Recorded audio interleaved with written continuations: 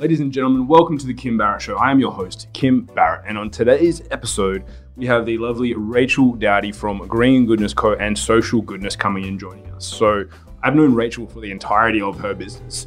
As it sits now, I was at her very first opening. I've been in and helped run and facilitate many workshops for her, and what she doesn't know about branding is not worth knowing, right? So she really knows how to understand a brand. So if you've got a small business or you're in business and you're like, oh, maybe I think I need a little bit of a revamp, this is going to be perfect for you. You're going to absolutely love it. We're going to cover off on what makes a brand good, what makes a brand bad, what actually is a brand, because I think it's a word that gets thrown out a lot, but no one knows what it is. And of course, the best part is that Rachel is actually going to be one of our speakers at Certified Ballers Live. So if you haven't already, head over to www.certifiedballerslive.com.au and grab a ticket, because it's going to be an epic event. We've got Rachel, we've got all the people you've probably seen in the podcast and previous episodes, and it's going to be absolutely amazing. So make sure you head over, get a ticket if they're still available. So we'll see you guys in February at 2020. But until then, let's jump into the show.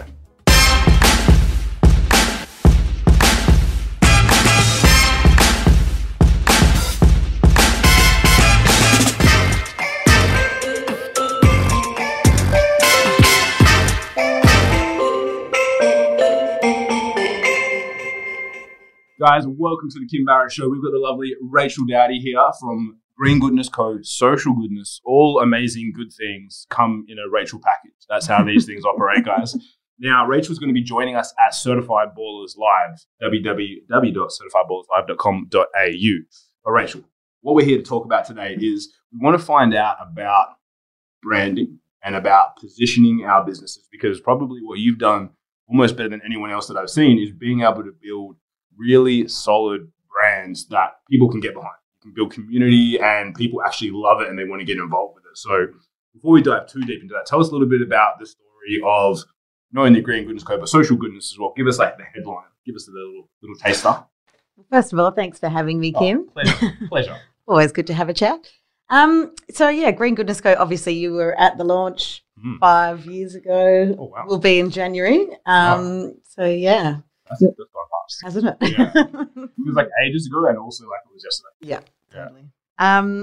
So obviously I had a vision for creating a platform for the health and wellness industry. Obviously it's such a growing industry, and, you know, from my own experience, there was a lot of amazing things going on out there. So events happening, great businesses, people were doing amazing things.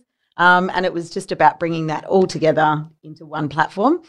Because of my sort of history in the corporate world, I did a lot of, community-based sort of things and networking and things like that. So for me, it was only natural to want to bring together everybody in the industry because that's what I wanted, that connection. And, you know, funnily enough, it's what everybody wanted, because everyone's sort of doing their own thing and, you know, had a lot of people had actually just left their corporate jobs to follow their passion in whatever it was, whether it was a fitness business, it was, you know, a food-based business or whatever else. So, so that really is what I, you know, would put down to a lot of the success. Yeah, and it was, I mean, because a lot of people now, they're probably seeing tons of like wellness events and like and women's business groups and stuff. And P.S. I never get invited. Thanks, women. So unfair. Only Julian Pace gets invited to the women's only event. If only my hair was better, then I would get invited. But I mean, no one was really doing like big events to bring. No, not really. Like there was little like networking, but then it's always like 10 referrals from. Yeah, I was going to say BNI. Yeah, like those sorts of things. But there wasn't really anything, and there's nothing. I don't think that there still isn't anything that I think is specifically wellness health focused. Like I think that's still definitely a market that you dominate.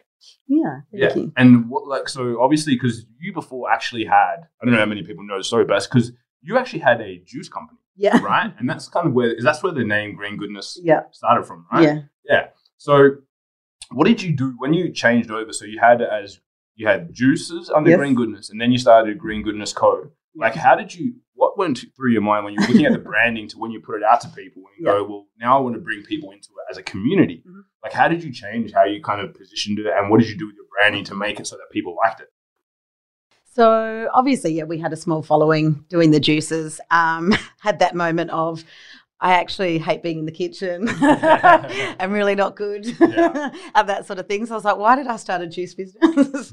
So on that change, basically I hired a marketing company and did a completely new rebrand. We came up with a vision. We came up with our mission and values and really dove into what that brand was and that offering and created that look and feel from there. That evolved many times. Yeah. Like it's still the original brand, but it has undergone, some couple of unlike me, I've never had any. I'm 40 this year, maybe that's going to have to change. So just a bit of a freshen up, but really, and I think, from that positioning, it got known because of the community and what we were doing out there. Yeah. What do you think then, if you're looking at a brand, like what made it good? Like versus, because some people could do that and it was stuck. Yeah. Right? It just wouldn't be good. So what do you think that you did that made the brand actually good that people could relate to? Because now you are doing like a lot of this stuff for businesses, right? Yes. With social goodness. Yeah. So what did you like? What did you do either on purpose or accidentally? And then now, like, how are you helping people with that? Good question. I think it was just being genuine and actually wanting for people to grow their business. And I remember you hosted one of our first workshops to do social media because I was like, Kim was my go-to guy, and I'm like, I want 200 people at our launch, and people were like, that's funny, and I was like, no, it's happening. And Kim's like, this is easy, I was like, yeah, cool, just did what he said, and 200 people registered and come, and everyone was like, wow, that's amazing. I was like, pretty natural, or it's Kim. 50-50, blended. You can take all of it. I did no help with that. Then what, like, apart from that, you did the launch, and then, so what was it that, what do you think that you were like, looking back, you're like, now that you're doing it for people, you're like, here are the things that we do now for people that we did that made it super successful? Yeah, so I think, like, I've got two markets. So there's obviously the public market and the businesses. It's been a really interesting journey to where my focus goes. And those early days, it was, always creating content for those businesses. Not for those businesses, for the public. Yeah. And then creating community and helping them up level for what they were doing. So it was a very different approach for each audience. So with the business community, that was more event-driven and face-to-face community building, supporting them physically. And then with the public, that was very much creating content. So I remember I was putting out a lot of content, and one day I just sat there and jumped up from my couch and I ran into the office and I was like, right, I'm going to come up with like 3 blogs, and I wrote top 10 healthy cafes, and literally that just blew up. I was going to say, that's something that I saw you did really well, which is like the amalgamation of all the different businesses and brands. And you're like, we're going to put together the guys that are going to show it. And that's what I remember. And I still go to, like, when we're looking for a healthy cafe to go to for like lunch, brunch, breakfast, or whatever, I still go to Green Goodness Co because I'm like, I remember the guys, and I still haven't been to the restaurant cafe. So I still go there to find them. Yeah. And when we launched nationally, like, I know what our most popular 50 blogs are and what's getting traction and, how to rank through Google and for those sort of key terms. So, I guess like that was something I learned early on, and it was like, okay, cool. I get it now. It was just that penny dropped of like, that's what people wanted to know. And, like it's the age-old thing of like, know your target audience and what are they wanting to know and all of that sort of stuff. But, Yeah, so would you say that the success of the brand, especially on the Green Goodness side, would be predominantly because of how good the content was? Yes. Yeah? Yeah. Because that's one thing I think that people do. They're like, as opposed to going, I have to do 500 pieces of content, you just did a few pieces at the beginning really well. Yes. How did you know, though, when you say, like, obviously you got to know your market, like, did you know that it was going to be good, or were you just like, this is something that kind of I want to know, so maybe other people want to know it? Or like, how did you figure that out? Like we've got at the moment 700 blogs on the site. So I've had a lot of over time, like it. You just know what works and what doesn't, and I think there's still like a lot of blogs that are successful, but they're not shareable and they're not going to go as well on social media. So like there's a lot of different strategies, obviously, with SEO and what socially works and sort of different things like that. So yeah, like it was just a matter of sort of seeing who was liking, sharing that content and just sort of keep sort of going down that path. But then there was things that I kept sticking to going, no, but this is what I want to share. And again and again, no one liked it. And I was like, okay, cool. Yeah, that's the choice, right? You're like, this is going to be amazing. And no one likes it. Yeah. So tell me, like, if someone's sitting at home watching, maybe they're a solopreneur or they're a small business, they've got a couple of people in there and they go, we're a good business. What we have is good. Mm-hmm. But we don't know how to best position and brand ourselves for our market. What's maybe 1, 2, max kind of 3 things that they should be doing or looking at to figure out how to brand themselves properly so that they can have, even a little bit of the success that you guys have had with the social growth and everything like that? Yeah, less is more. Mm-hmm. And I think people don't want to invest in their brand. Yeah. And that's the hardest thing that I see. And it's that would be probably the biggest thing that I've seen businesses fail and businesses be successful is that they will invest in good branding. What's good branding? So if they're sitting there at home, they're like, cool. I get people tell me I need to have a good brand. And is it just literally the name that I have? Is it the name of my business? What's your definition of it? And then what does it look like to be good? Yeah, I mean, it is all about the logo, your branding, yeah, exactly. You wearing a shirt, how this is positioned. You've got all this. I normally do this shirtless, guys, but not today. Not today. I couldn't handle the six-pack. Yeah. Guys, it's already hot enough in here. We didn't want to turn the steam up. The camera would get too hot. No, we don't want that as a problem. I watched a podcast with someone in a sauna the other day. Really? Yeah, they actually recorded it in their sauna. I was that would be really cool. Yeah. Maybe infrared sauna. Yeah, it was infrared. I think it was off, but still. Okay, so you've got to do all that. You've got to get the brand. You've got to have, wear a shirt, guys. Always wear a shirt. Unless that's on brand. If you're a fitness model, don't wear a shirt. Yeah, true. Unless you're a fitness model. There you go, guys. So you've got that. You do that. What does it actually mean to have good brand? So if you're like, cool, I have a good logo. Yeah. I know what sort of style I need to be in and my company. But then what else makes it good? Yeah, I think a lot of people sort of forget that it's all about your core values and that it's how you're aligning with your target audience. But if you're not clear or got, that in the back of your mind when you're creating content or when you're aligning with different people, then it's not in alignment. So values, your personality, obviously you like to have a bit of a laugh. That's why we align. Do you know what I mean? And there's sort of that between everything. So even though really polished Kim Barrett, how that is, it's your values, your personality, your mission, what you're trying to achieve, how you deliver. If you're not answering your phone and don't answer messages and leave people hanging, all your brand integrity, all that brand is lost, where you're very consistent in everything that you do. I think that's the big point there is that people think it's you do your branding and your branding's done. Yeah. But then as you said, they don't marry it across their content, how they put themselves out, what people they go and work with. Yeah.